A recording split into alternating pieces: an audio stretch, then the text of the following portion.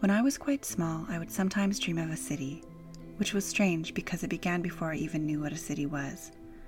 But this city, clustered on the curve of a big blue bay, would come into my mind. I could see the streets and the buildings that lined them, the waterfront, even boats in the harbor. Yet, waking, I had never seen the sea or a boat. And the buildings were quite unlike any I knew. The traffic in the streets was strange, carts running with no horses to pull them, and sometimes there were things in the sky, shiny fish-shaped things that certainly were not birds. Most often I would see this wonderful place by daylight, but occasionally it was by night, when the lights lay like strings of glowworms along the shore, and a few of them seemed to be sparks drifting on the water or in the air. And once, when I was still young enough to know no better, I asked my eldest sister, Mary, where this lovely city could be. She shook her head and told me that there was no such place, not now. But perhaps, she suggested, I could somehow be dreaming about times long ago. Dreams were funny things, and there was no accounting for them. So it might be that what I was seeing was a bit of the world as it had been once upon a time, the wonderful world that the old people had lived in, as it had been before God sent tribulation.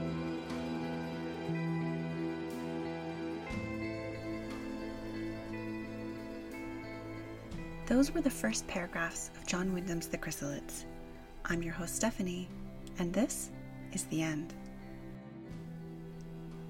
I chose The Chrysalids for episode 1 because I have a hunch that for a lot of people, it represents their first exposure to dystopian fiction. I didn't read it myself until I was in high school.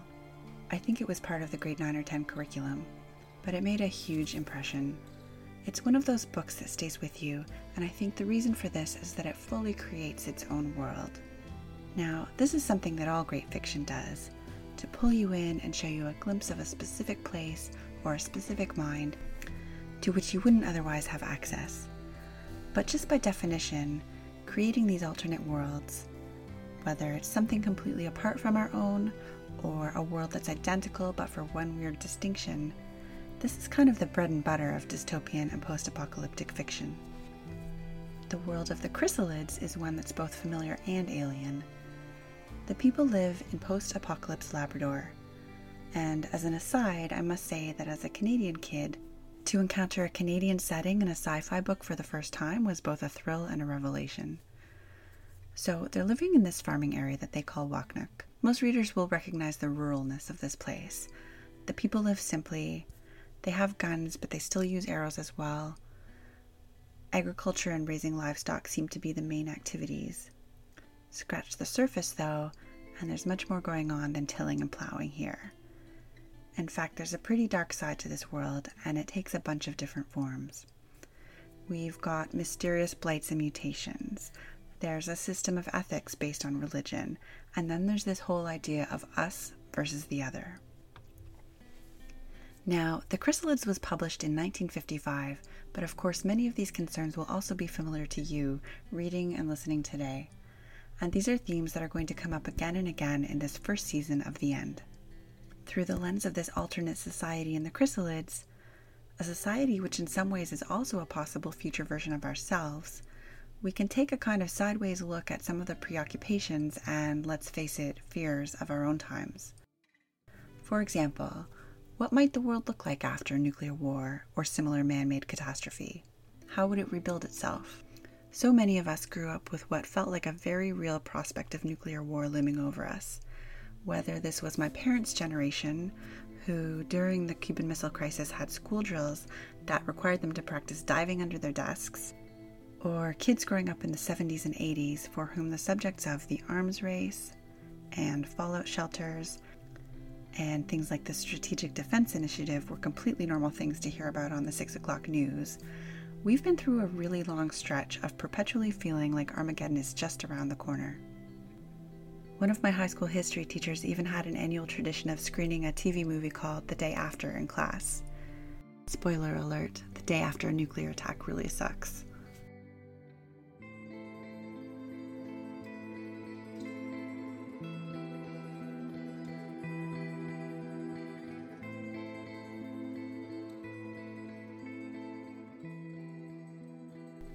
Carl Sagan had this to say at the time to ABC News in 1983. This was in an interview that actually followed the original airing of that same TV movie. "Imagine a room," he said, "awash in gasoline, and there are two implacable enemies in that room. One of them has 9,000 matches, the other has 7,000 matches. Each of them is concerned about who's ahead, who's stronger. Well, that's the kind of situation we are actually in. The amount of weapons that are available to the United States and the Soviet Union are so bloated, so grossly in excess of what's needed to dissuade the other, that if it weren't so tragic, it would be laughable." And I think that kind of sums up the mood at the time. The prevalence of these concerns and a real sense of imminence made a nuclear war seem like a foregone conclusion, and this in turn made the idea of a post-nuclear world a fixture in our collective imaginations. If you know 80s movies, you'll be familiar with the ways in which our future world was commonly depicted, whether post-nuclear or otherwise. Think the bleak, overbuilt urban chaos of Total Recall, or the broken industrial landscape of the future war scene in Terminator 1. Barring the alternative Mad Max type outcome, the future was going to be a cold, crowded, grey place. That seemed pretty clear. The Chrysalids, by contrast, gives us David and Rosalind's world, and it's a place that's very different from what your average Pac-Man playing, sticker collecting kid might have anticipated. Because for all its ominousness, and in spite of the violence both real and threatened, this is a world in its details that's in many ways personal and warm. Let's just assume that the tribulation event was a nuclear holocaust or something on that scale. The end has come and gone here, and instead of space food, we get hunks of cheese and loaves of bread. When we first see Sophie, she's wearing corduroys, which, if you were a kid in the 60s, 70s, or early 80s, is just an almost visceral evocation of childhood itself. Instead of battles for fuel, we've got wagons and great horses with baskets big as sidecars. It's almost like X-Men meets Little House on the Prairie.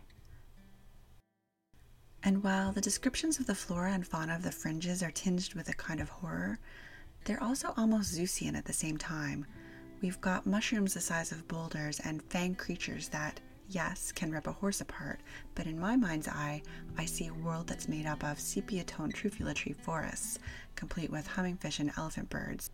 And there's something really appealing about that.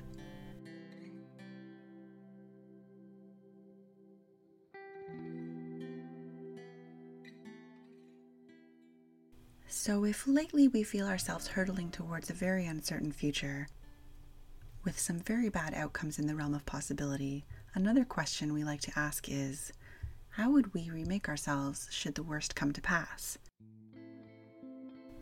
Would we, the lucky or unlucky survivors, refashion society and rework our ideas and systems? Or would we continue down the same old path towards the same old doom?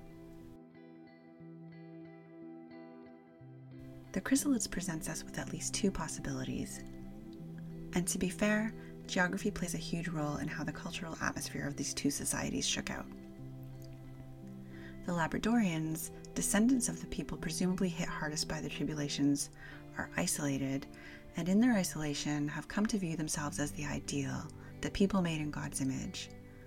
Combine that with the fear of anyone who doesn't look like them, and this idea that failing to weed out the ungodlike will have repercussions for them, and we get this culture of extreme violence where it becomes required to purge and thwart any life that's outside the norm. The Zealanders, on the other hand, are the ones who affirm that life is all about change and that what's born on the fringes is not something to be stamped out in favor of some arbitrary superstitious ideal. Though they see their own ability to think-speak as a more desirable product of evolution, they're also prepared to accept that people will keep evolving and that they themselves are not the last word.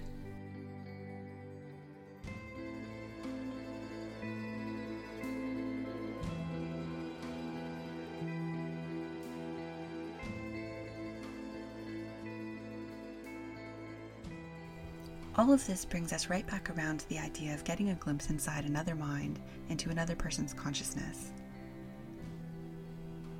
Underlying the book's central tension of who are the most legit humans is the idea of connection between us.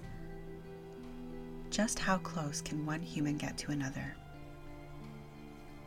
There's a strata of people who are limited to mere words, and then there are the ones who use thought forms, and even among them, there seems to be layers of ability and therefore a hierarchy of connectedness, with Petra at the top, the Zealander type people somewhere in the middle, and the Michael, David, Rosalind group at the bottom. And even among that group, there's a lot of nuance to just how well you can know another, and David and Rosalind are the perfect example of this. David and Rosalind have a real Gelfling mind meld moment just after their capture in the fringes.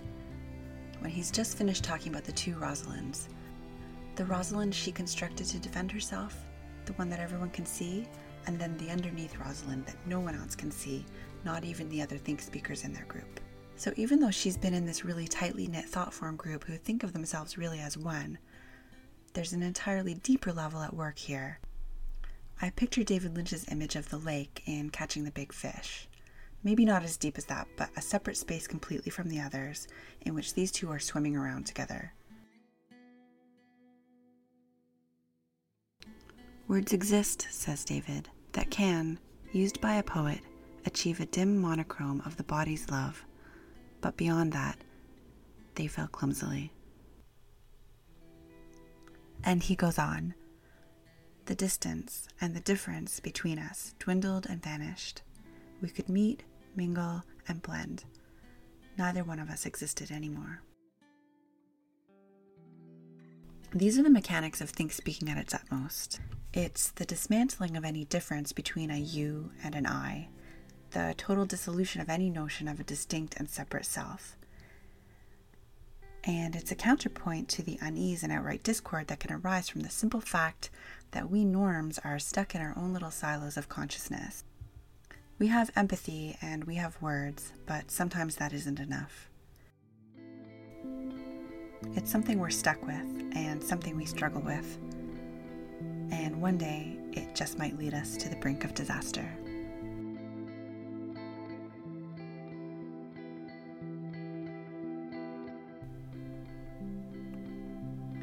Thanks for listening to this first episode of The End. Be sure not to miss the next one by hitting subscribe in iTunes or signing up for the newsletter at endpodcast.co.